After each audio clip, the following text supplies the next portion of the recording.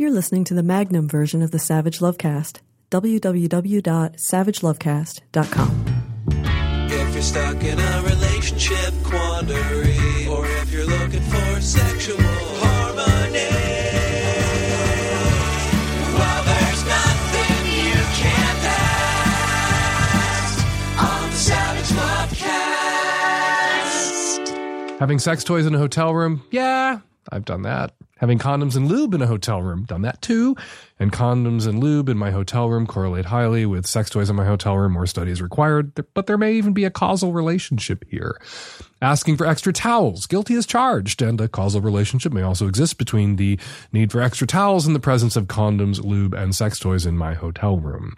Not letting housekeeping in to do up my room. I frequently make my own bed when I'm traveling and don't let housekeeping in because I'm a grown-up who makes his own bed, and out of force of habit, I make my own bed when I'm in hotel rooms. And luckily for me, when I'm traveling with sex toys, condoms, and lube, and sometimes making my own bed, and consequently may occasionally need extra towels because of the sex toys, condoms, and lube, when I'm doing all those things, I'm not a woman. If I were a woman, and I were staying at a Marriott and using my sex toys at a Marriott and needing extra towels to mop up at the Marriott, a hotel staffer who'd recently undergone mandatory training to spot the signs of sex trafficking might report me to a manager, who might then report me to the police, and I might find myself, shortly thereafter, sitting in my hotel room in handcuffs I didn't bring with me, having to explain myself to authorities. But I'm a man, and Marriott employees are only trained to regard these things as suspicious if the guest they've been encouraged by their bosses to spy on is a woman traveling alone or a woman traveling with another woman. So I'm not going to end up in handcuffs I didn't bring with me to a Marriott. You, on the other hand, if you're a sexually adventurous woman, you might not be so lucky. Marriott's policy, which amounts to treating all women traveling alone as suspected sex workers and treating all sex workers as suspected victims of trafficking, is just one more manifestation of the sex panic we are currently in. A restaurant in New York City, Nello on the Upper East Side, recently banned women from dining alone at the bar like it's the 1890s under the assumption that any woman eating a bowl of overpriced pasta at the bar is clearly a victim of sex trafficking. A dad recently detained after a United flight because he was cuddling his own kid during the flight, and attendants thought that that was suspicious and he might be, you guessed it, a sex trafficker. Panic about sex trafficking is why we have FOSTA SESTA, that's the Senate's Stop Enabling Sex Traffickers Act, SESTA, and the House's Fight Online Sex Trafficking Act, FOSTA, which has resulted, the passage of this act, in driving sex workers off the internet and back onto the street, which has made their lives infinitely more dangerous, all under the guise of protecting them. Sex trafficking, which all supporters of ethical sex work oppose, is actually up in the wake of FOSTA SESTA, up more than 170% in San Francisco alone, according to the most recent stats available, because sex workers, having been driven offline, are now more vulnerable to exploitation. This law, which passed with broad bipartisan support because everybody left and right is afraid of sex, led to the end of personals on Craigslist and the end of porn, aka erotic content and communities, on Tumblr. And the gay hookup app Scruff recently banned profile photos of guys in jock straps lest they be sex workers or confused with sex workers or perceived as sex workers. As Violet Blue unpacks in a terrific new piece at Engadget, censorship of sexual content is spreading all over the internet. Starbucks is filtering its Wi-Fi with a secret porn blacklist. Blue writes, Patreon, Cloudflare, PayPal, Facebook, Instagram, and Square will eject you for getting near a sex business, linking to perceived sex sites, letting the wrong people use your online business. Facebook has banned sexual slang. YouTube bans users for sex ed or LGBTQ content because it might be about sex. Google Drive scans your files and deletes what it believes to be explicit content. Apple just straight up hates sex, Blue writes. And it's getting pretty ridiculous out there. Sex School, a site where they create and promote explicit sex ed videos, and there is a desperate need for explicit sex ed out there in the world, recently posted a photo of a potato on Instagram, and it was taken down. The flesh-filtering algorithms mistook sex school's potato for a thigh? A nutsack? Who knows? I don't know what the algorithm was thinking or what it thought it saw, but thank God it protected us all from sex school's scandalous potato pic. The internet was supposed to be an engine of freedom and liberation, and not just freeing people and liberating people to share pictures of their lunch with us, but freeing and liberating people in all sorts of ways, including freeing us sexually and liberating us from the stigma, shame, and superstition that attaches to sex. And the way it did that was by bringing people together in online communities where they could talk and share about their own sex lives, about their sexual interests, their sexual practices, their sexual insights. They could share tips about sexual safety. That's a lot of what sex workers were doing online. Not just finding clients, but screening clients and sharing information with other sex workers about safety and best practices and warning them about bad and dangerous clients. And Post Sesta put an end to that again, making the lives of sex workers even more dangerous than they already were, all under the guise of protecting them.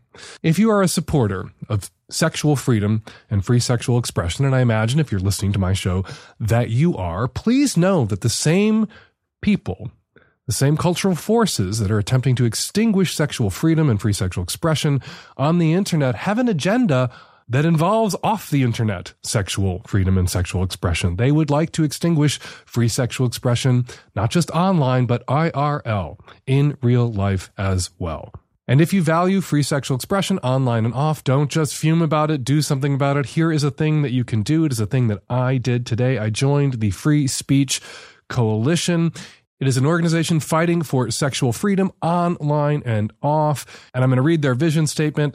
FSC's vision is a world in which the international adult industry, its workers and businesses have equal rights, protections, and freedoms under the law, and where all people are protected from exploitation and empowered by age-appropriate sexual health education. The Free Speech Coalition is out there fighting FOSTA, fighting SESTA, and fighting this sex panic. Join me in joining up today. All right, coming up in today's show, sex researcher Dr. Zhana is here to talk about the science of squirting. What the hell is in female ejaculate? And really, should we care? She and I really got going, and I persuaded her to stick around and help me answer another question on the Magnum version of the show, which you can subscribe to at savagelovecast.com. And now your calls. Hi, Dan. I'm a pan-cis female in an open marriage with a woman living on the West Coast. And here's my situation. I find that generally my attraction to people grows over time as I get to know them, and as a result, most of my sexual encounters occur with friends or acquaintances. So when I started grad school a few years ago, it gave me a whole new pool of potential hookups. Although not as large of a pool as I'd like, since the class age average is late 20s, meaning a significant proportion of us are in a relationship.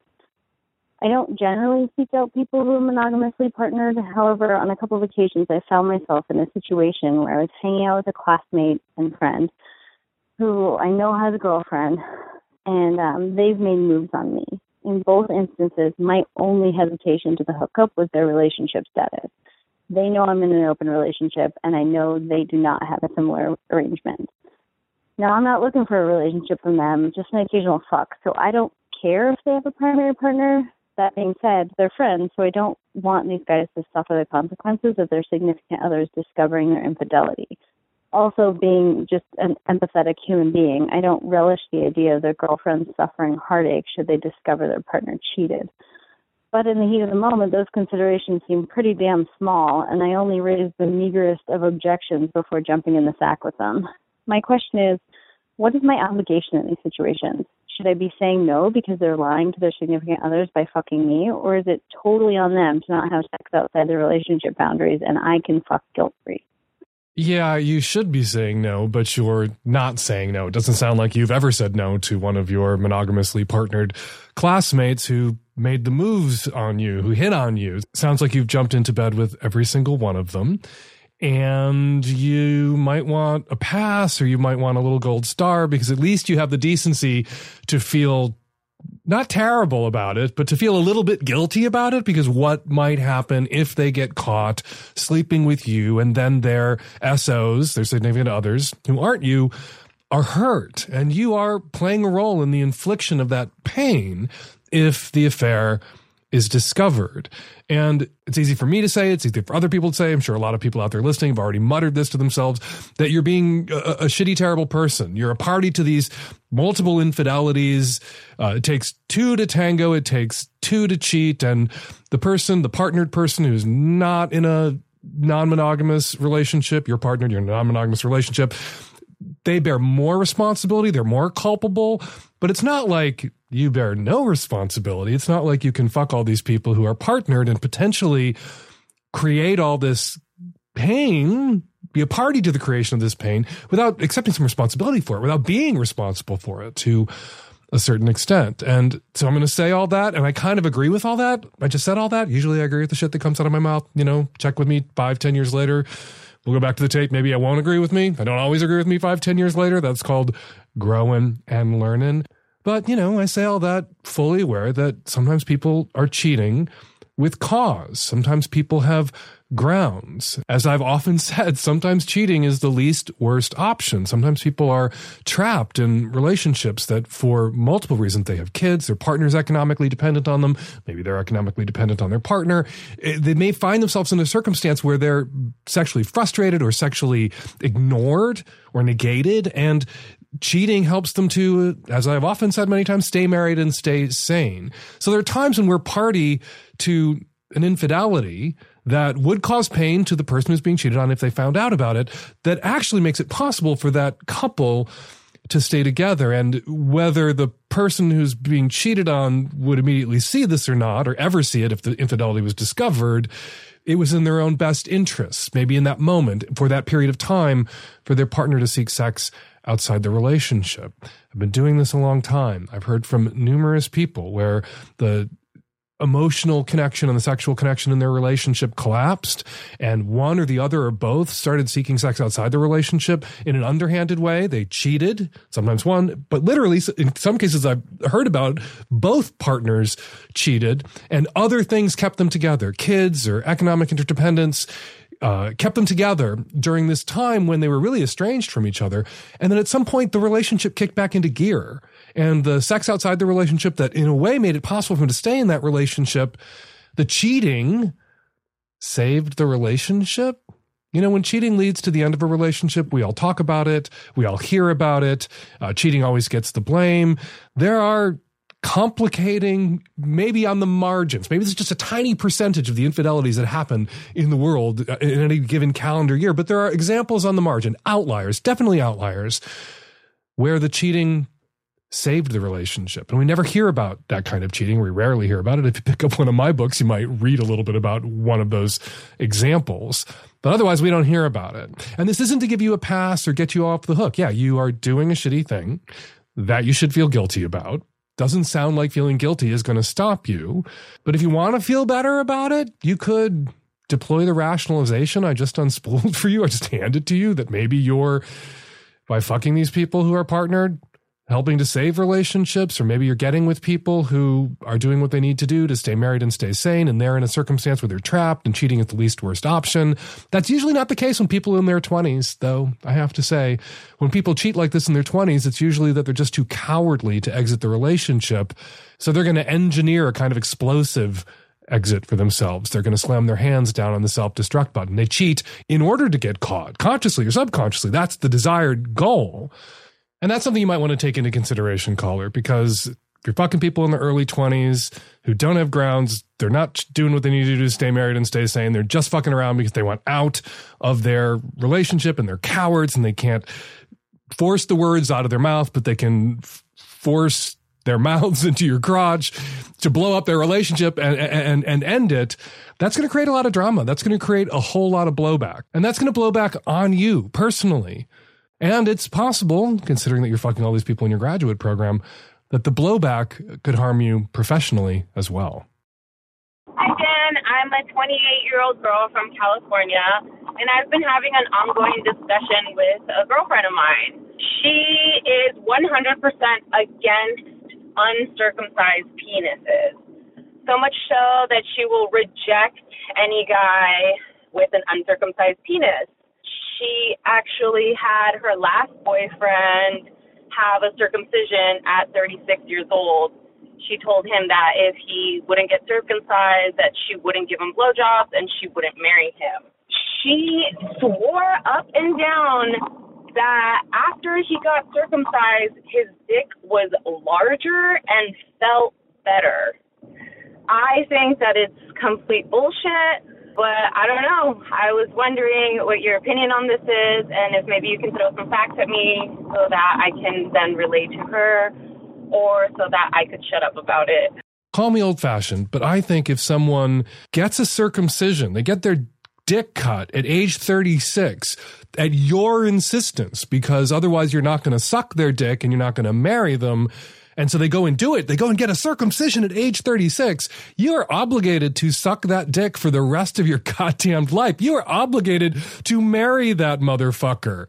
You are obligated to suck that motherfucker off during the wedding ceremony, in front of your friends and family, in front of the preacher, in front of God. You are obligated to suck that dick and swallow. No spit. Swallow in that circumstance. Jesus fucking Christ. Your friend is wrong. Cutting the foreskin off does not make the dick bigger. Perhaps it appeared bigger. I doubt it, though. What your friend is telling you is probably the lie she told her ex-fiance, her ex-boyfriend, who got the end of his dick cut off so that she would suck him and marry him, and then she didn't do either, or stopped doing the former and never did the latter. She probably told him, consolation prize. Oh yeah, you got your dick cut. You got circumcised at age 36 in the hopes that I would suck your dick for the rest of my life and marry you. And I'm not going to do that. But here's your consolation prize. Here's your lovely parting gift. Your dick looks bigger. Your dick felt better. Sorry, I think that's bullshit. I think your friend is telling you the lie that she told her heartbroken, mutilated ex on the way out the door. He shouldn't have done it. He shouldn't have believed her when she said those things. You don't have to believe her when she says those things either. An addendum, like a footnote here, if you flipped the genders on this and some man insisted that your friend get a boob job or get her labia trimmed back so she had that clamshell effect, we would all identify him as the monster, as the bad guy in this terrible story. And flipping the genders, and it's some woman bullying or manipulating a dude into getting the end of his dick cut off at age 36, getting circumcised at age 36. She's a monster. I wouldn't be friends with a dude who bullied or pressured his girlfriend into getting a boob job so that he would marry her. I wouldn't be friends with a woman who did the same sort of thing to a man either. Hello, I am a very grateful listener. I identify as a 42-year-old heteronormative feminist white male. I have thought about calling since the first time I listened, mainly because I am unfulfilled sexually. I didn't quite know what I would say, but then it happened and I went to Vegas. I had done research before my trip and at one point entertained the idea that if I hit a certain number while gambling, I would consider negotiations with a sex worker. I hit that number early, but I also decided against negotiating sex. I'm very picky. It's illegal, and there were numerous other threats to consider. I enjoyed being kind to the workers that approached me, and I enjoyed a little flirtation, but I have this heart that often gets in the way of my sexual appetite and visceral drive. I thought about the potential traumas that led these women into this life. I thought about my own traumas and acceptance of my disappointing sexual history. I continued to gamble. Just after I cashed out, I sat down to play one more round on a slot machine. Then a beautiful young woman joined my side. As before, I enjoyed being kind to her and the flirtation, but she was damn near perfect, and now I had cash, just a little more than what I told myself would be okay to use for negotiating. There was no hesitation in my mind. It was interesting how we broke the ice considering this was going to be illegal. I asked her if she would either like to get married or come up to my room to help me pack. She said she would like some water and thought that I might have some upstairs. I said that indeed I do, and we headed to the elevator. Once we got to my room, the negotiations began. I started with a number I was comfortable with and enough money to let me know if I would want to spend more. I let her know what I wanted and asked her what was not okay. With boundaries set, I then asked her what she would like. With her answer, I complied by making her comfortable on the bed and giving her a bit of a massage. Now, my time was limited, so shortly thereafter things got more graphic. However, I continued to make her laugh and to be genuinely sweet to her. I also gave her an orgasm, paid to extend my time, and politely stopped and removed my condom when I knew my time was up. Twice.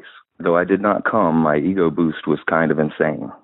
When setting boundaries, she told me she did not want me to fuck her like a porn star, so I apologized in advance. I also obliged her wishes. I was sweet and gentle, and I was perfectly satisfied. If there had not been the limit of time, I likely would have tried to reach climax with her.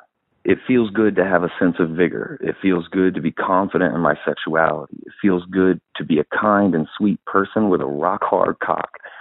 It feels good to have sex. I have a difficult time being single. I'm okay, but I'm unfulfilled. I have many talents, but I might be best at fucking, and I do it very rarely. I want to have more sex. I've tried a few various ways of putting myself out there, but I have very high standards and get generally disappointed in humanity when it comes to the dating game and the rat race. I can't afford to employ sex workers because it would cost more than I make, and I can't become a sex worker for various other reasons. What I am doing is continuing with therapy, and I'm asking for your advice. You do sound like a decent guy, a sweet and thoughtful and considerate guy. And if everything went down the way you described your interactions with this sex worker who approached you in Las Vegas, footnote here, this sex worker who approached you at the slot machines in Las Vegas, not legal.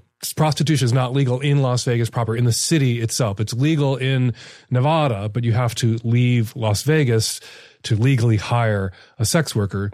That said, of course, there are plenty of sex workers who make themselves available, who approach men in hotels, at slot machines, as you were approached.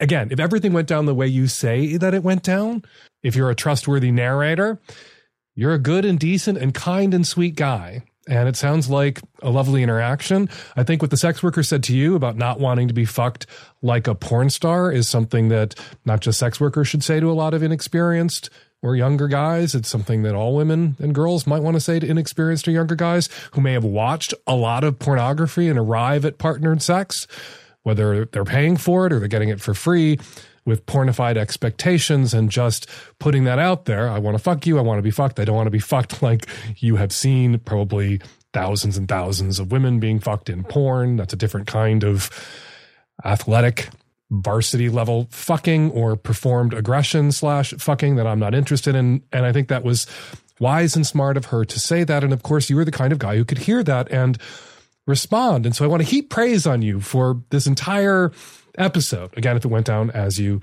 described, it would be interesting if we could subpoena and debrief, interview, question the sex worker as well to verify your story. There's something that you said, though, that I think you might want to talk about with the therapist. There's something that you said, though, that made me think, oh yeah, this is why he doesn't get laid very often. This may be why he should see sex workers, perhaps exclusively, or see sex workers when he wants to feel that fulfillment you felt when you were sweet and kind and rock hard and good at fucking. You say, I put myself out there, but I have really high standards, or I have very high standards. And when I hear a straight guy who's having a hard time dating, have a hard time getting laid, or a gay guy say that same thing, a gay guy's having a hard time dating, a hard time getting laid, often what they're saying is, I want someone who is way the fuck out of my league, objectively. Beauty standard wise, I don't match the beauty ideal for my particular category, but I can only respond physically. I'm only attracted to, I'm helpless in the face of being only attracted to people who, being judged by the same objective beauty standards, are way the fuck out of my league. Now, there are definitely people out there who are with partners who are outside of their stultifying, culturally reinforced, sometimes bullshit beauty standard leagues. They're rare. There's often some other imbalance in one of those relationships that compensates. Sometimes literally compensates. Hey, how you doing, First Lady Melania Trump? Sometimes figuratively compensates. That maybe there's such a strong emotional connection, or that person brings something to the table emotionally or socially that the other person who's objectively out of their league, beauty standard wise, really needs and really responds to an actual affection grows there as opposed to, whatever the fuck is going on in the private quarters at the White House, which I don't think anyone would mistake for actual fucking affection. So if you want somebody who's way out of your league, you're going to have to work harder and wait longer and hope that somebody will come along, some woman will come along who's way out of your league, but who sees something in you that she needs, that she likes, that she responds to. And it's not going to be financial. You're not a billionaire or a millionaire. It's going to be emotional. It's going to be social. It's going to be something else. But if you can't learn to find women in other leagues, including your own, attractive, the odds are longer. You're making your own odds longer. It may never happen for you, or it may happen for you, but it may take a long fucking time to find it. And in the interim, you might want to schedule a few more trips to Las Vegas. Hi, Dan and the Tech Savvy At-Risk Youth. I'm a 24-year-old gray ace person, and I have a question about disclosure about STI status.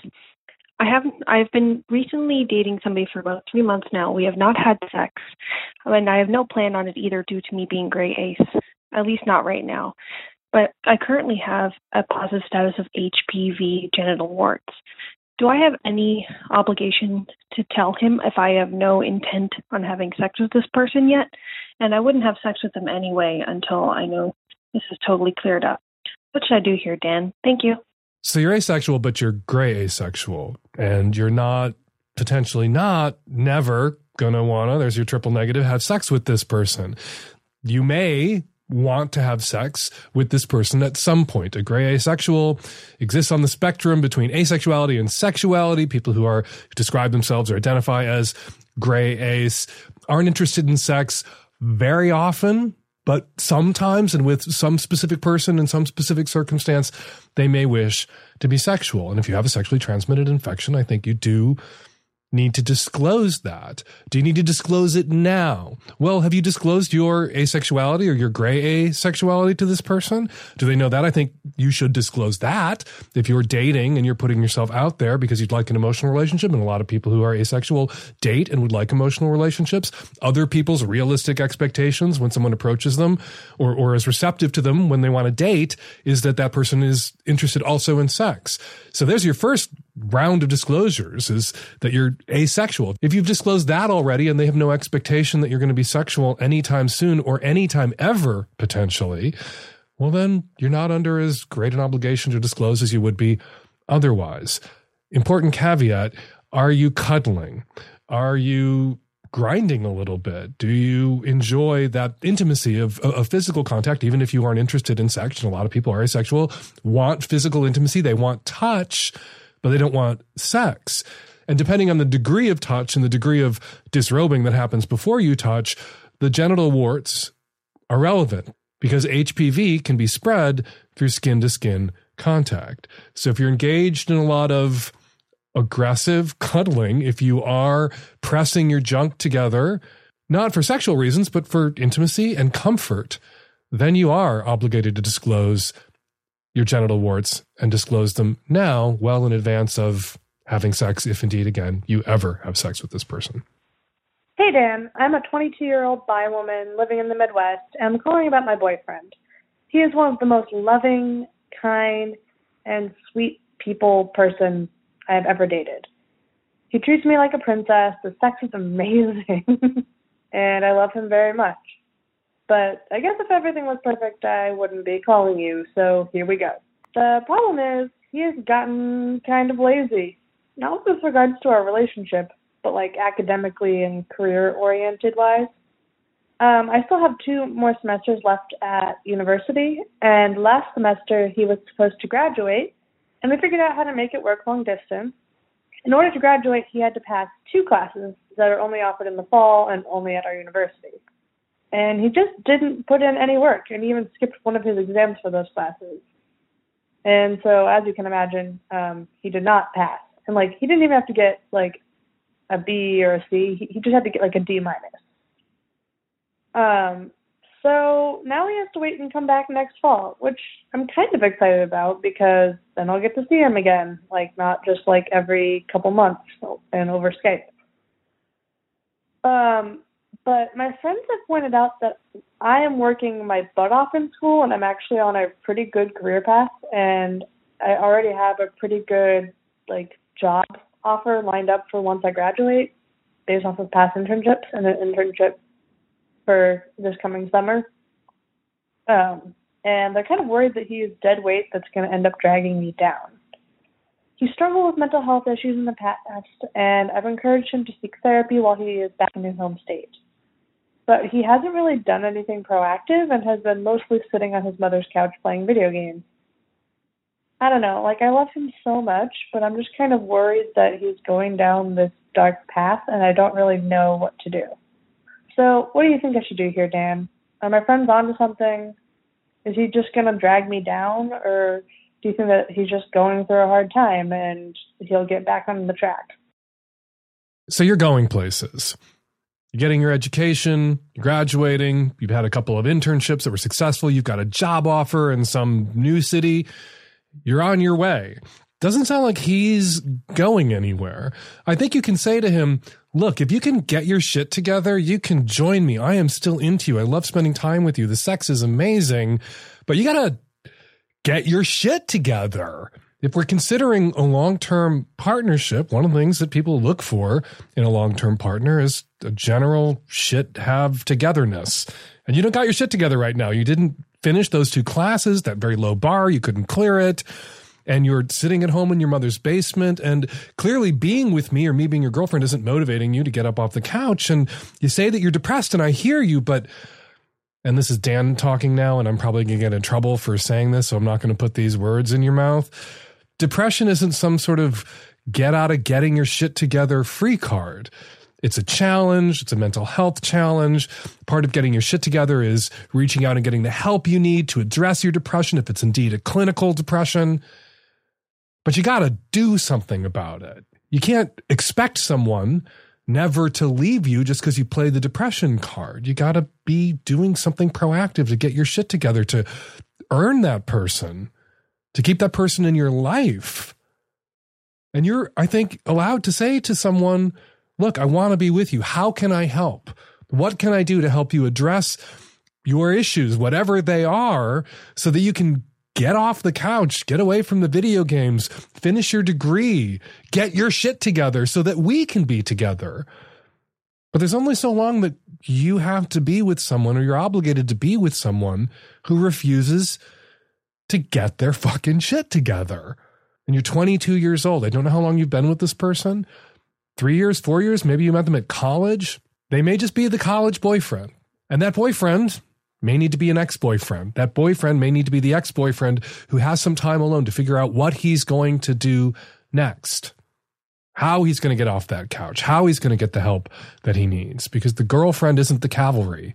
And the girlfriend isn't hanging around waiting forever or repairing him her mission in life. You've got your own goals. You've got your own career. You're going places. Tell him he can come along. Come along with you. But first, he's got to get his shit together. Hi, Dan. I've been married for 18 years, and my drive has always been higher than my husband's. And after years of trying to let him know what I needed and that I wanted more of him, and not getting a response, I suggested that we open up our marriage. He was hesitant at first, but finally agreed. And it ended in disastrous results. He found out. We set down rules. No people within our circle, and the other wouldn't find out. And if they did, we would work through it. He's never been interested in anybody else, but obviously those rules applied to me. So he did find out, and it came out.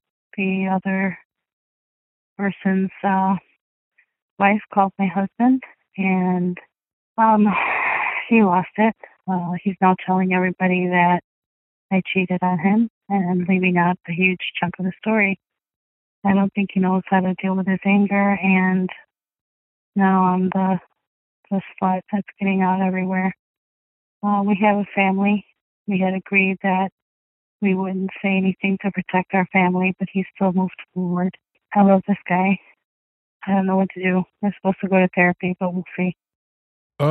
So here we see the dangers, or one of the dangers, of fucking someone who's cheating on their significant other or spouse. If the affair gets discovered, if the person who's actually cheating gets caught, the blowback could hit the person with whom they were cheating right between the eyes, as the case is with you, caller. And I'm really sorry, but you made one mistake, perhaps. You found somebody to have sex with outside your marriage to get those needs met that your husband couldn't meet or wouldn't meet. After all these years of working on it with him, all this good faith effort, you found somebody that you could get a little sexual fulfillment out of, and he was cheating. And his spouse found out, and his spouse went and told your spouse. And that's unfortunate, but you know what? Your spouse, your partner, is being a fucking asshole. You had a DADT agreement. He opened the relationship.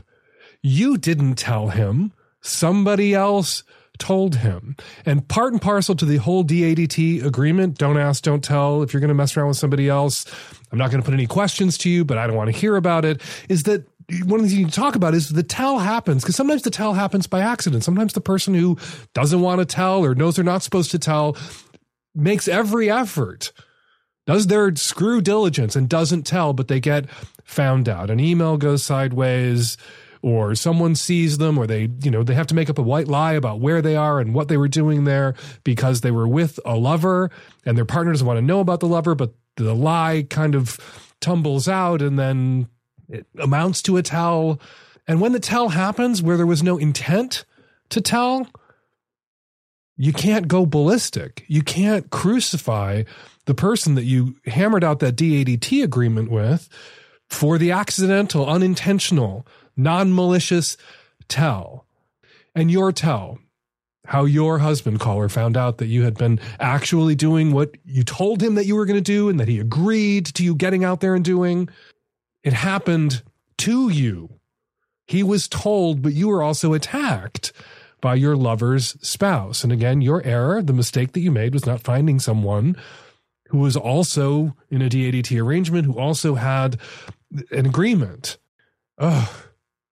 But your husband's reaction, him outing you to your family as an adulteress, as having cheated on him without noting that you guys had an agreement, that you had opened the relationship up, that the actual sex with somebody else wasn't a wrong. The only wrong was that you found out about it and he wound up being hurt. And now he's lashing out at you to compensate, no doubt, for his feelings of inadequacy. All these years, you've been trying to get more and better sex out of him. You couldn't get more and better sex out of him. You finally get this DADT agreement out of him. He obviously agreed to DADT with some reluctance. He probably didn't want to have this conversation anymore about your unsatisfaction. He probably agreed to the DADT arrangement because he didn't want to have this conversation anymore because it just made him feel lousy and inadequate. And then he finds out you're fucking somebody else and the feelings of lousiness and inadequacy just metastasize and they explode. And then he lashes out and attacks you in this vicious way, outing you to friends and family, maybe even outing you to your kids. I don't know. It sounds like that might have been part of it. And you say that you love him and you want to stay with him. All right, well, then you definitely need to get your asses into couples counseling. And he needs to recognize that you put a foot wrong, but you were the victim here. Not just victimized by the partner of the guy that you were fucking who lashed out at you, but also victimized by your husband who retaliated against you in this cruel and vindictive way and refused to take any personal responsibility for what happened. You didn't fuck somebody else behind his back. This wasn't, quote unquote, technically adultery. You had an open relationship. You had opened your marriage. It was a decision that you both came to together because you're at an impasse, because years and years and years of work and effort and conversation hadn't changed anything. And so this was the accommodation that you asked for and that he granted that made it possible for you to stay married to him and stay sane. And unfortunately, he was told. And it was a violation of the DADT agreement, but it wasn't your violation of the DADT agreement. You were violated too. And if he can't see that, and if he can't apologize to you, and part of that apology must include him going to people that he told that you cheated on him and telling them the rest of the story. And if he refuses to do that, if he refuses to apologize, if he refuses to tell the folks that he told the rest of it, I don't know how you can stay married to this man. We are going to take a quick break from your calls to ask some questions ourselves. And it's a question that frequently comes up. It is a subject that I've gotten a lot of calls about over the year, and it is a subject of some controversy and some dispute and a lot of debate. Joining us by phone, Dr. Zhana Vrangelova, a sexuality professor at New York University, an open relationships coach, and the co-host of the Science of Sex podcast. Hey, Dr. Zhana, how are you? Hi, I'm great. Thanks for having me on. My pleasure. So the subject that I'm teasing there, I was talking about, hinting at, is squirting. Comes up a lot. The question that everybody always has about women who ejaculate, about female ejaculate, is it piss? Yes, is it piss? Well, first of all, as you said, there is still some controversy in the scientific community. The current generally agreed upon answer is that it's yes and no. And I'm going to break it down. And I would as actually, best as I can. I've seen that answer before, yes and no. And I've wanted to amend that with, and so what? Yes, I agree. But that's a separate issue. Like who cares really? Put some towels down or some wee pads or some waterproof sheets. And it's just so much hot water. Set. But you recently did a big AMA Ask Me Anything on your Instagram, and everyone should be following you both on Instagram, also on Twitter. You post a lot of amazing studies and a lot of great analysis about lots of sexual issues. People should follow you at twitter.com/Dr. Zhana, which is ZHANA. But you really went into it on your Instagram about squirting. So tell us what you know and what everybody out there should know. Okay, so as far as, what is the squirt and where does it come from? As I said, the generally agreed upon currently understanding of what it is that there are two different types of ejaculate that can come out of the genital tract of vagina owners. And one of those is kind of a little bit, like small amounts of white milky substance that comes out of the female equivalent of the prostate gland, also known as the Skene's glands in women.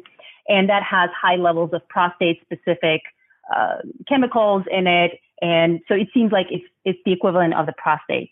Now, those glands are tiny, and there's not a lot of that type of fluid. So that's not the fluid that people typically think of when they think of squirting. What you see in porn, that gushing squirt that comes out in buckets. Mm-hmm. That squirt is something that has to pass through the bladder, and it's an odorless, clear liquid that may contain traces of urine, sometimes more, sometimes less, depending on when the person last went to the bathroom, how much they've been hydrating, and so on.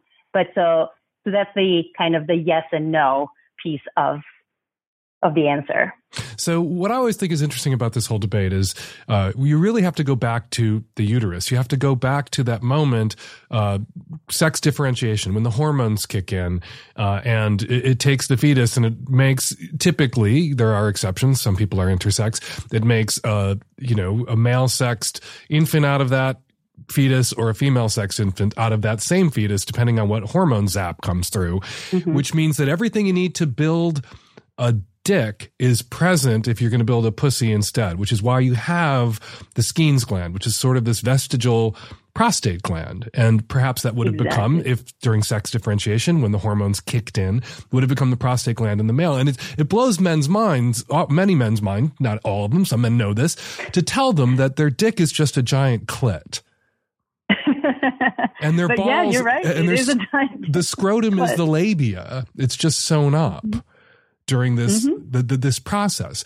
So it seems obvious to me, and has always seemed obvious to me, that some women have this capacity, their genitals can do this thing that we associate with male genitals. It's not like freakish. It's the same stuff. The same basic building blocks build male genitals or female genitals. And some women their prostate may be, their skin glands may be more kicked in, more active, and they may have this ejaculatory capacity, not because they're from Mars, not because they're space aliens, but because they're humans.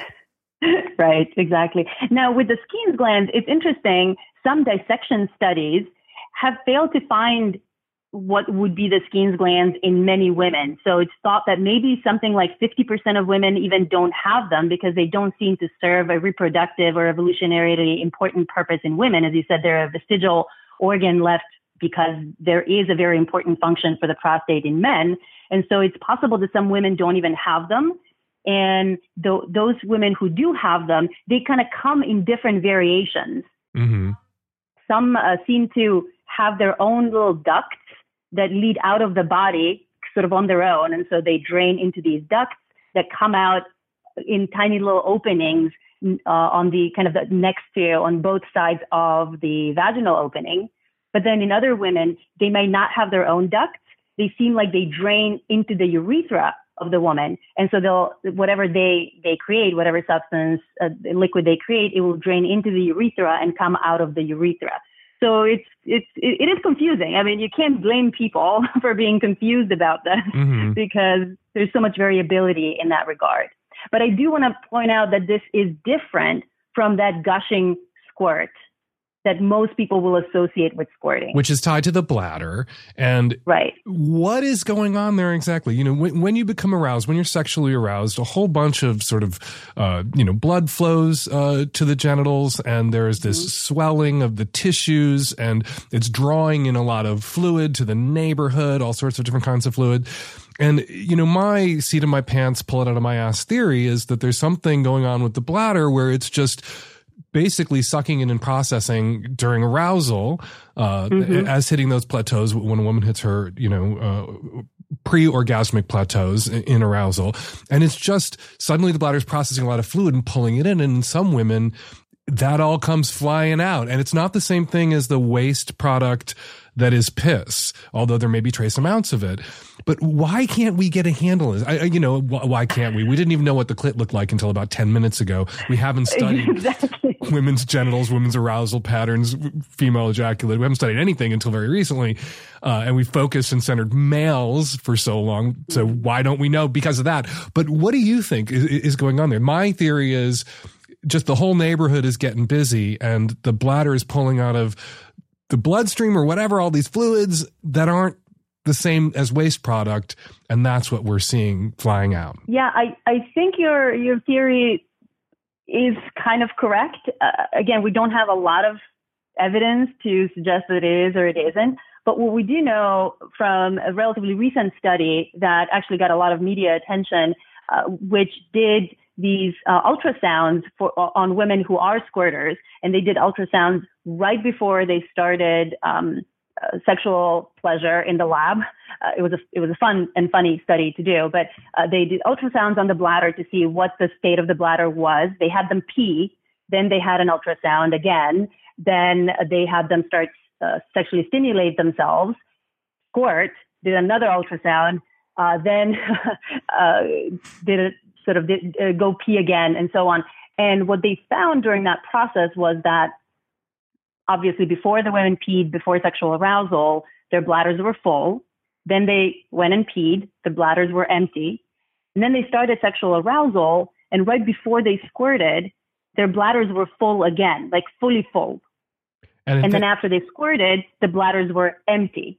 And so they hadn't been like knocking back beers while they were starting to become aroused. Well, they had been drinking water before that as they were kind of preparing for the squirting experience. But it sounds like during arousal, you do have the pulling of the water, as you were saying, through the bladder, but it just maybe doesn't have enough time to process or to become that completely waste product that urine is. Mm-hmm. And it will mix with, whatever is maybe left in the bladder from the previous urination.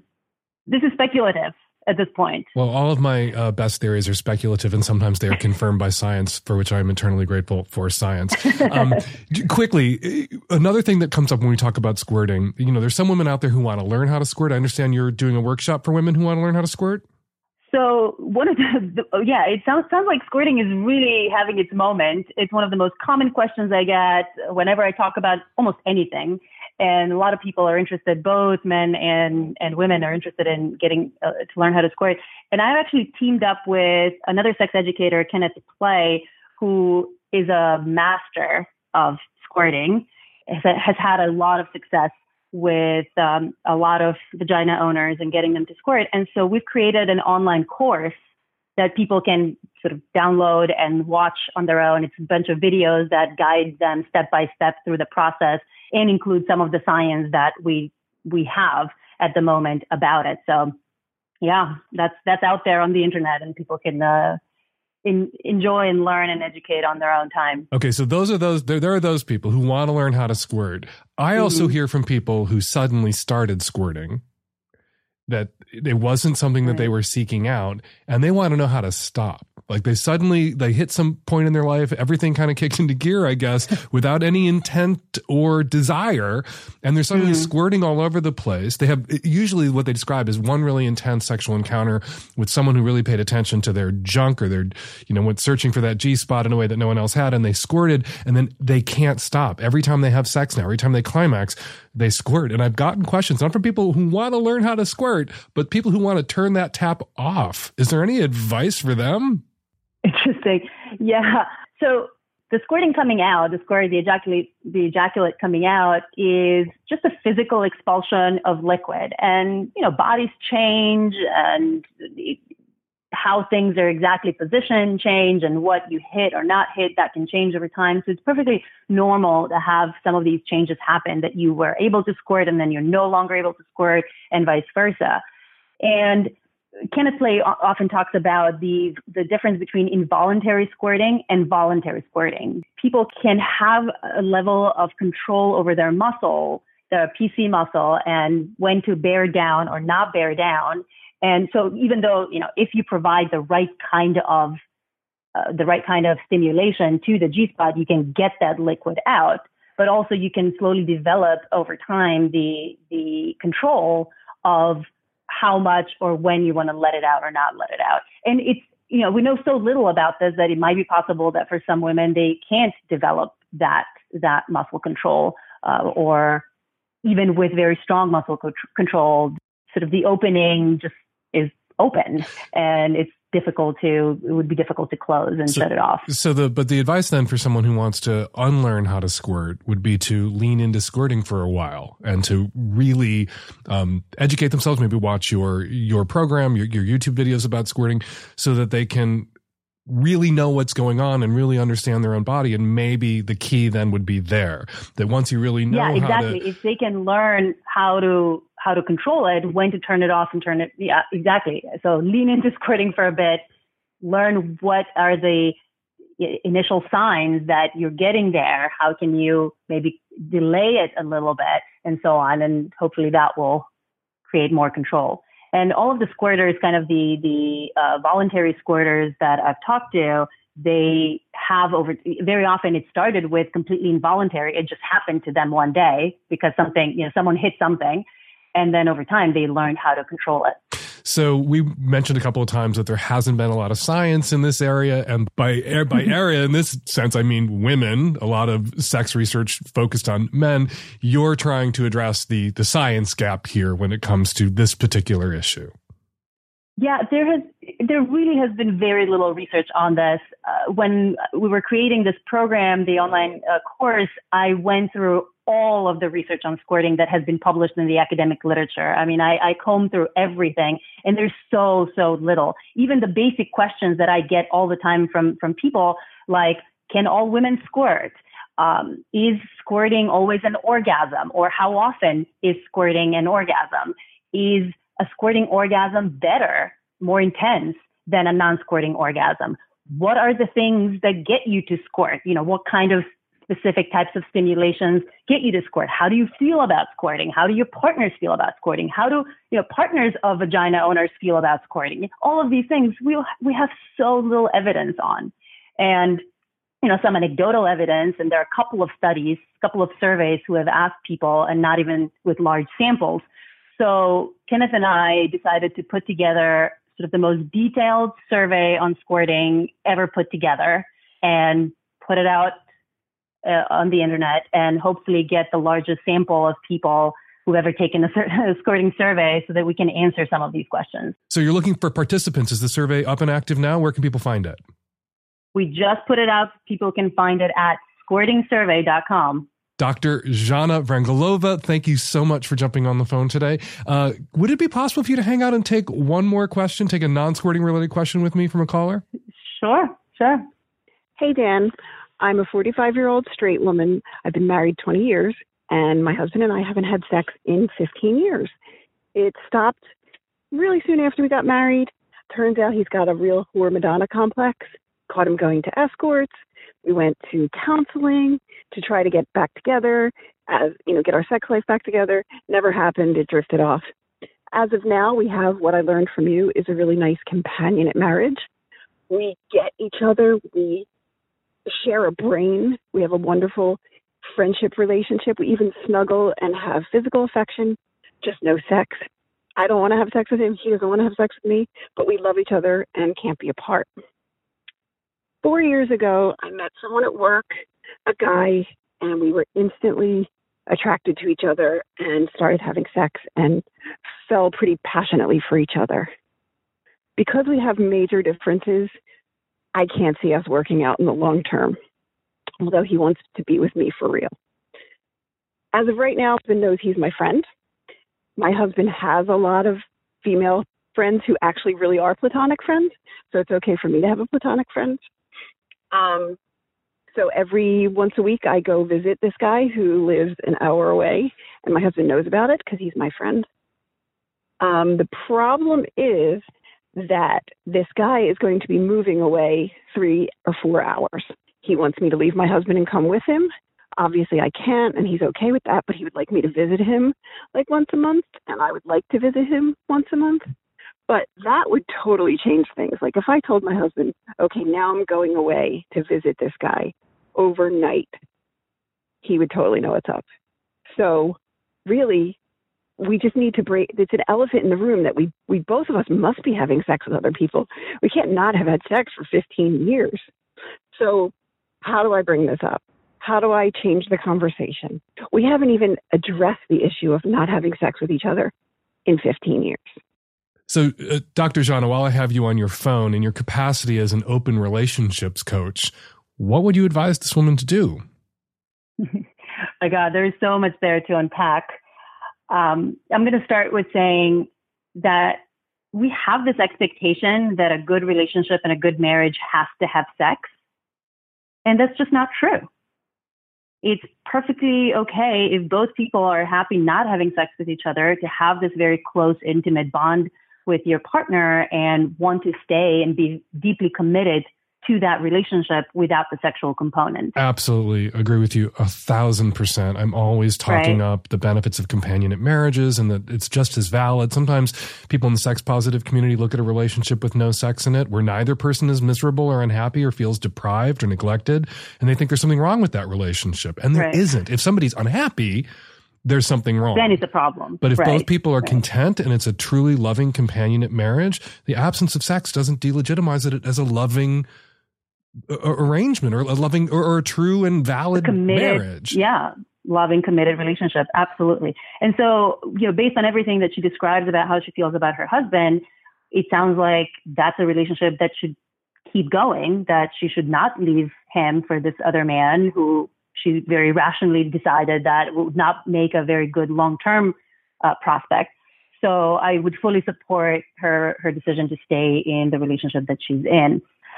Now, the sexual piece, I would want to know more about what his sexual needs are and how he's been meeting them, obviously, in the past 15 years, if he's still been seeing escorts or any other people. But it sounds like it's time to bring that up and have a conversation. Yeah. Because it sounds like the situation is set where they're both understanding of each other, that they don't want to have sex with each other, but they would be understanding and accepting to some extent of them having sex with other people and having those needs met elsewhere. I wonder if he isn't as positive about the companionate aspect of the marriage as she is, because really, if she calls the question, if she forces the issue, like, you have all these platonic female friends. I've just assumed over the last 15 years, you're fucking one or two of them. I have this friend, I have this friend that I go see this friend with your okay. Well, I've been fucking him, which maybe you should have assumed.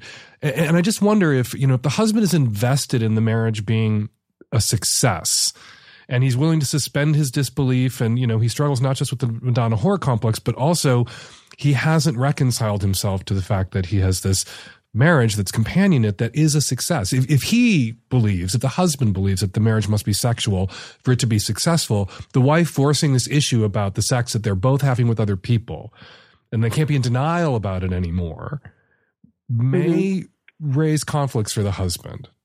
Absolutely. And so that would be one question to really find out with him is he just as happy as she is with having a sexless but very intimate companionate marriage?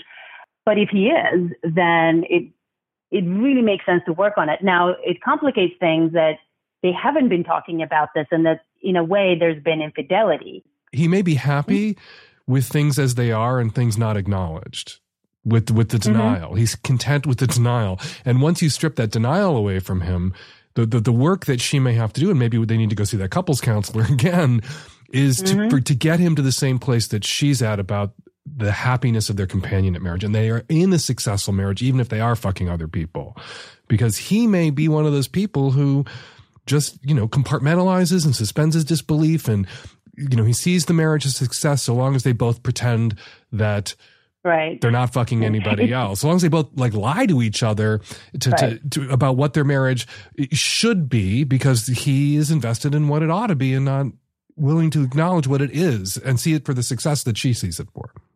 You're absolutely right. There are people, many people, in fact, especially given the culture that we've all been brought up in, there are many people who would much rather just not talk about it and be satisfied with both themselves and their spouses getting their needs met elsewhere, as long as it's not discussed. And it's very possible that he would be one of them. So, which is why I would not raise the conversation. I would not start the conversation as, look, we haven't had sex in 15 years. You're obviously fucking some people. I'm obviously fucking some people. Let's just talk about it, right? I wouldn't necessarily bring it up that way, but I would bring up the question of, honey, it's been 15 years and we haven't had sex. And I know we haven't really talked about it, which is kind of weird. Can we talk about it? Like, what are your feelings around this? Do you have sexual needs? Do you have sexual interest in me at all? And just going to start the conversation and see where he's at, because without knowing where he's at, it's really difficult to provide an advice. We have one bit of evidence, though, for where he's at. It's what they went and saw a couples counselor about. Right. His Madonna whore complex. And that's that's been around for so long and discussed for so long, it's practically a cliche. That's somebody who, puts their female partner up on a pedestal and can't do the dirty sexual things they want to do with that person. Can't imagine them as a sexual object or subject. They're mother of God, and then you go see whores to do the disgusting, dirty sex things you want to do, and they can't integrate those two impulses to honor and respect and love and elevate their partner, which everyone I think should do for their partners. It should be a mutual thing, but also then to get down and dirty with their partners. So they put the wife on a pedestal, they get down and dirty with hookers. If she's on a pedestal, if he has seen her for 20 years as this Madonna figure, it's a risk having a conversation where she says, I'm a whore. Absolutely. I mean, not that I think she's been a whore. I don't think she's doing anything wrong. Not that I don't think my friends who are sex workers are doing anything wrong. There's nothing wrong being a whore. But that's how he sees a woman who is sexual, as less than and damaged goods, and, not someone you could be in a relationship with. So there's a risk here when she goes to him, if she goes to him and broaches the subject of the fact that she has been sexual with someone else, is that it may really damage his ability to be in relationship with her, because that's her jumping off the pedestal he's put her on. Yeah, you're right. And again, that's why I would just start the conversation with some questions, as opposed to letting him know what has been going on with her in her life and getting a sense of where he's at now. Because again, that was 15 years ago. And what has happened since? Has he been meeting his needs in other ways? And also coming from the position of, and if you have, I totally understand. And I don't have a judgment or a negative, jealous kind of reaction to you having done that. I understand. And, has he been doing work on kind of overcoming the the judgment, because sometimes, what happens in these long-term relationships, you might not have this severe judgment toward the non-Madonna. It's more about, I just know you so well. We're so close and intimate. There's none of that novelty and excitement that comes with new partners. And so I just don't feel attraction to you, even though I love you very much. Mm-hmm. I just don't have that I want to rip your clothes off. But it might not be that he's going to lose respect for her if she shows some desire. It's absolutely possible that he would, but those are kinds of things that I think would be worth discussing. I don't know. Do you think they wouldn't, that she shouldn't even try to open up the conversation? Well, I do think she should open up the conversation. I don't think that she can avoid having the explicit conversation about the fact that she is sexual with others. I think she needs to know that could risk the marriage that she's in now. That carries a risk. Yeah, right. Because it could destroy his, ability to be in a relationship with her, because she's basically saying, this Madonna that you are invested in me being, I'm not that person. And I want to be honest about that now, because being honest about it is the only way I can continue to see my lover. Now, of course, another option is find another lover who's nearby, who you don't have to do an overnight with, and just continue the illusion. Mm-hmm. Right? She could get the answer, having this honest conversation with her husband. And I do think that she should tiptoe up to it. I think that's good advice. Start with, where are we at? I want to have an honest conversation about who we are as sexual people, and check in and suss him out before you drop the bomb that you have been fucking somebody else. But I really feel like the risk of having that conversation mediated, refereed by a good couples counselor is going to be worth it, because it'd be very clarifying. You can have a great companionate marriage for 20 years and it can end, and it still have been a success. And so if your husband can't be with you, if you also are going to be honest about being with someone else, having a concurrent relationship really with somebody else, not just fucking somebody else inside, you're intimate with this person. Right. Then you may be able to run off with that other person. That what he wanted, which is to be with you full time, he may get if you have this conversation with your husband. And you need to ask yourself, is that something that potentially you might want? Like, do you have two good options here? Stay in the companionate marriage and have an allowance and an accommodation and more honesty around seeking sex outside it and having another partner for sex, or being freed from that companionate marriage and having a new relationship, a new primary relationship. It doesn't sound like that's what she wants with this person. So yeah, I think once you open the conversation, once you decide that, okay, let's open up to having other lovers, with each other's knowledge, then the work begins on, okay, how do we make sure that doesn't destroy our relationship? And that's when you start to, have to really make sure that you provide reassurance to each other about what the value of the existing relationship is for you, and that you have no interest in replacing it, and so on. But yeah, I agree. A relationship counselor who is poly-friendly would be critical in being able to get through that. Careful of non-poly-friendly ones, because very often if you just go to any relationships or marriage therapists or whatever, they come from this position of monogamy is the goal and the norm, and none of these things should be acceptable. Oh my God. And so you don't want someone like that. So many counselors, couples counselors, even sex therapists come from a position that sex is the problem. And if we could just get people to stop having sex, it would save every relationship. Right. Dr. Zhana Vrangelova, thank you so much for jumping on the phone. Thank you so much for having me. And everybody out there, you should join me in following Dr. Zhana on Twitter. So much great research, so many great insights. Twitter.com, Dr. Zhana, and you can find your way to her Instagram and her Facebook and her website via her Twitter. Thank you again, Dr. Zhana. Thank you. Hey, Dan. I am a 28-year-old female living in the Northeast. I thought of calling you a couple of times for some relationship issues my boyfriend have been having, but tonight something kind of pushed me over the edge. I received a message from a random person on Instagram telling me that she has known my boyfriend for years and asking him if I could talk to her on the phone. My boyfriend was recently relocated for work, and because we've been having some issues, I decided not to relocate with him quite yet. So I texted him a screenshot of the message, and he called me. Turns out that it's from a woman that he has been sexting on and off for years, starting before our relationship, but definitely going on during it. Apparently they met in person quite a few years ago. I think he was fresh out of a relationship, pretty kind of sad, and she sort of got a hold on him. From what he says, she has made a lot of threats if he stops their relationship, even via text. She's starting to kind of ruin any relationship he's been in, and he sort of dug himself into a hole because of that. He's been dealing with a lot of depression and anxiety in the last 2 of the 3 years of our relationship, which has led to a pretty much total lack of sex life for us. He ended things completely with her earlier today, and she did exactly what she had said she would and reached out to me for the first time tonight. I am so conflicted, Dan. My boyfriend is an amazing person. We've managed to still have a wonderful relationship even without sex while I give him the space to work things out with a therapist. But now that I find out he's been sexting with this girl, though he may be being manipulated, I just don't know what to think. Do I take him for his word? Because I do trust him and try to figure out how to move past this, especially if she has been a big cause for the anxiety and depression that he's been having. Or do I assume that if he's done it with this girl, he'll do it again? And the fact that she may have been manipulative is just kind of a helpful coincidence.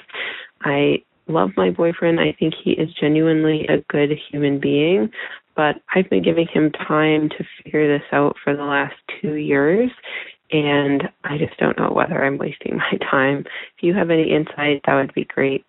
Setting aside the quote-unquote pseudo-DME affair that your boyfriend has had with this woman, or the relationship, DME, Instagram-y relationship that he's had with this woman for many, many years, a relationship of sorts that predates his relationship with you, just setting all of that aside for a moment, you've been together for 3 years. You haven't had sex for 2 years. He got a job in another city and moved away, and you didn't go with him to give him the time and space that he needed to figure his shit out, to get his shit together. That's the theme of this week's show. Hey, everybody, get your fucking shit together. Pull the fucking plug. Break the fuck up with this motherfucker already. Maybe he's damaged. Maybe he's sad. You say you have a wonderful relationship, except for the whole not living together and not fucking for 2/3 of the time that you've been together. Yeah, you have a wonderful relationship, a relationship that is typically called or framed as or understood as a friendship. You are a wonderful friend to this person. Doesn't sound like there's much of a romantic connection. There's certainly not a sexual connection. And maybe it's because he's so damaged and he's struggling with his depression and his anxiety, and maybe that anxiety was brought on by this woman, this Instagram buddy of his who has threatened him all these years and manipulated him and reached out and tried to destroy any relationship he's ever been in because she's got the goods on him. And what goods exactly does she have? That he's had a long-term flirtation with some rando near stranger on Instagram that's gone on for years and years and years. It's not like when she got you on the phone, she let you know that he's a shit-eating necrophiliac or something. She didn't have some information that made you realize he was not the person that you thought he was. He was just capable, even while he wasn't having sex with you because he's too depressed or anxious right now, to be sexual with someone in person, or maybe he's not attracted to you in that way sexually. But that whole time that you guys have been struggling and he's been allegedly working on this shit, he's been sexting with her, but he wasn't sexting with her about fucking farm animals. He wasn't sexting with her about something that would just cause a person to think, oh my God, I never knew my partner, and now the scales have fallen from my eyes. This fact about them has been revealed that makes them someone I could never be in a relationship with. All you found out was that he's been DMing some rando on Instagram, and it gets dirty. That describes so many people that I know who are in happy, healthy, functional, long-term relationships with a person that they appreciate and want to fuck, who's actually there in the room. And they also have a little like flirtation with somebody or a few somebodies via social media that makes them feel attractive and desirable and entertains them a bit during the day, every once in a while. And it's a welcome distraction. And maybe it involves an element of an emotional affair that's not okay, but it's so fucking common. So your boyfriend's been outed to you as doing this thing that millions of other people who are in perfectly functional relationships do. And the thing that he was doing wouldn't prevent him from being there for you emotionally and sexually in such a way that you would have wanted to move with him to the city where he got this job. So it seems to me that you guys, referencing an earlier call, you guys together are pulling a Band-Aid off so fucking slowly, and the time has come to rip it all the way the fuck off. And it isn't about this woman and what she told you. It isn't about her winning and destroying another one of his relationships.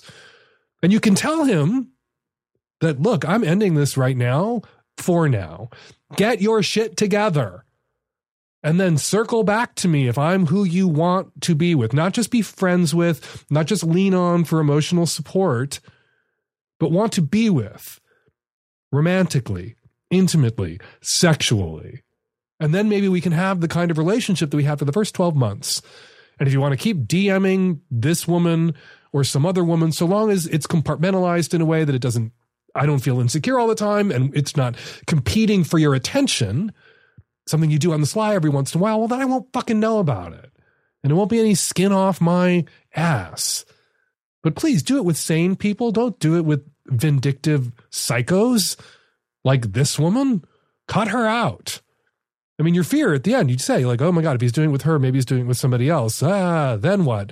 Well, maybe he is doing it with somebody else. Maybe he's doing it with someone else's. But they're not vindictive, crazy, controlling people who want to blow up his life or are jealous of his IRL partners as opposed to his DM diversions. But again, setting all that aside, setting the issue of this other woman with whom he's been DMing all these years aside, you don't live together. You've been dating 3 years, no sex for the last 2 years. He moved away and you didn't go with him. To give him time and space to work out his shit. Well, give him all the time and space that you can. Give him the rest of the space that you haven't already given him. Give him the space that comes with being fucking single. Let's read the tweets. GDH tweets, seems like clitful thinking should be a good parallel to dickful thinking because they're both motivated by something similar. Twatful sounds like thoughtful, which is sort of the opposite. Hashtag Savage Lovecast at Fake Dan Savage. You are right, GDH. Dickful thinking is, of course, when your dick gets involved and impacts your wishful thinking and you're doing a little dickful thinking. And in a recent response to a caller who was a woman engaged in a little bit of seemed like dickful thinking, I said twatful thinking, but clitful thinking is, of course, what I should have gone with had it occurred to me. Thank you, GDH, for the suggestion. Thomas Carver tweets, as a tremendous fan of cocksucking, let me just say there's nothing wrong with a small dick. In fact, you can do some stuff with a smaller dick that you cannot do with a bigger one. Hashtag Savage Lovecast. Another endorsement for men of all sizes. Amanda tweets, carpool with 13 to 14-year-olds, car started, audio synced, auto opened. Hashtag Savage Lovecast. Hearing Dan's voice. 3 kids did not react, but one kid's eyes got really big, caught mine, then looked away. Not sure if I got street cred or teen horror, but either way, thanks, Dan Savage. Thank you, Amanda, for listening, and thank you, 13 or 14-year-old in the car with Amanda, for also being a listener. And finally, Seth Kaplan tweets, hey, at Fake Dan Savage, hashtag Savage Lovecast, that guy joined the Army. And he quotes a tweet from a U.S. Army judge who said to a company commander that asked me if he can order a soldier to shave an otherwise Reg's mustache because it looks like a Hitler mustache and is prejudicial to good order and discipline. The answer is yes. So it looks like the Hitler mustache dude who was dumped by my caller, who I told to dump the Hitler mustache dude, has joined the Army apparently, and the Army has told the Hitler mustache dude that the Hitler mustache has to go. Hitler lost the war, won the mustache. Please, people, no Hitler mustaches. All right, that was this week's tweets. If you want me to read your tweet on a coming episode of the Savage Lovecast, be sure to use the hashtag Savage Lovecast. And now your response calls. Hey, Dan. I was just calling in regards to episode 640 about the woman who wouldn't send her man nudes over her company phone. You are 100% correct. I worked at a very small company, but their policy, even as small as they were, was that their phones were their property.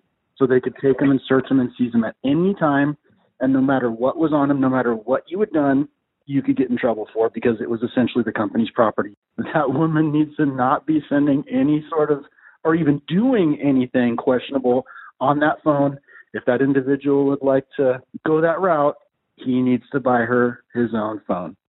Hey, Dan. I wanted to call about episode 640 for the lady who's concerned about her polyamorous partner dating younger girls. At the risk of sounding naive, I wanted to give the younger girl side of the story. While it's true, 18 to 20, that's my age, year-old girls are fetishized, it also is reversed. Age play is a real kink and is very hot. And I have a 50-year-old partner, and he makes me really happy. So it doesn't have to be some creepy thing. I'm actually good friends with his 50-year-old partner as well, and it works. And, you know, maybe in 3 years I'll find it scary and want to go away from it. But it's had a really positive impact on my life. All my friends are supportive, and I don't know, maybe hear him out before you jump to conclusions. Hi, Dan. This is a comment for the caller that is worried about offending the juicy pussy she's eating. I'm not a lesbian, but I do have a juicy pussy. And I will say I find it kind of romantic when my partners leave a little hand towel for me on the bedside table. Nice little bit of hospitality that makes me feel more comfortable about it. But also, I've had guys, when they're eating me out, kind of wipe their mouth on the side of my thigh, or if we're in a particular place we don't want to dirty, laying a towel down underneath so they can periodically, you know, wipe their face or mouth or beard. So hope that helps. I'm not offended at all by it. It makes me feel kind of seen, loved, and accepted that they still want to go for it. And we're going to leave it there. 206-302-2064 is the number here at the Savage Lovecast. If you'd like to record a question or a comment for a future show, give us a buzz, 206-302-2064. My Dirty Little Film Festival Hump is out there on the road, headed to a city near you. This week, Hump is in Palm Springs at the Camelot. For tickets and more info, head over to humpfilmfest.com. I am also going out on the road this year to Portland, Oregon, Vancouver, Seattle, Denver, San Francisco, Chicago, Madison, Minneapolis, Toronto, Canada, Somerville, Massachusetts. Savage Love Live is coming to you. Go to savagelovecast.com and click on events to get tickets. As we've already announced, in San Francisco, Stormy Daniels, who was such a big hit when she sat in on an episode of the Savage Lovecast, is joining me live on stage to give sex advice. We will have other guests and other surprises for Savage Lovecast live audiences in other cities. But in SF, if you're a Stormy Daniels fan, you're going to want to get a ticket right away. If you're a Stormy Daniels fan and you're not in SF, you're going to want to get your ass to SF on Friday, June 7th to see me and Stormy Daniels together at the Palace of Fine Arts Theater. Tickets at savagelovecast.com. Events. Follow me on Twitter at Fake Dan Savage. Follow Dr. Zhana on Twitter at Dr. Zhana, spelled Z-H-A-N-A. And please take her squirting survey at squirtingsurvey.com. The Savage Lovecast is produced every week by Nancy Hartunian, and me and the tech savvy at-risk youth and Nancy will all be back at you next week for another installment of the Savage Lovecast. Thanks for downloading.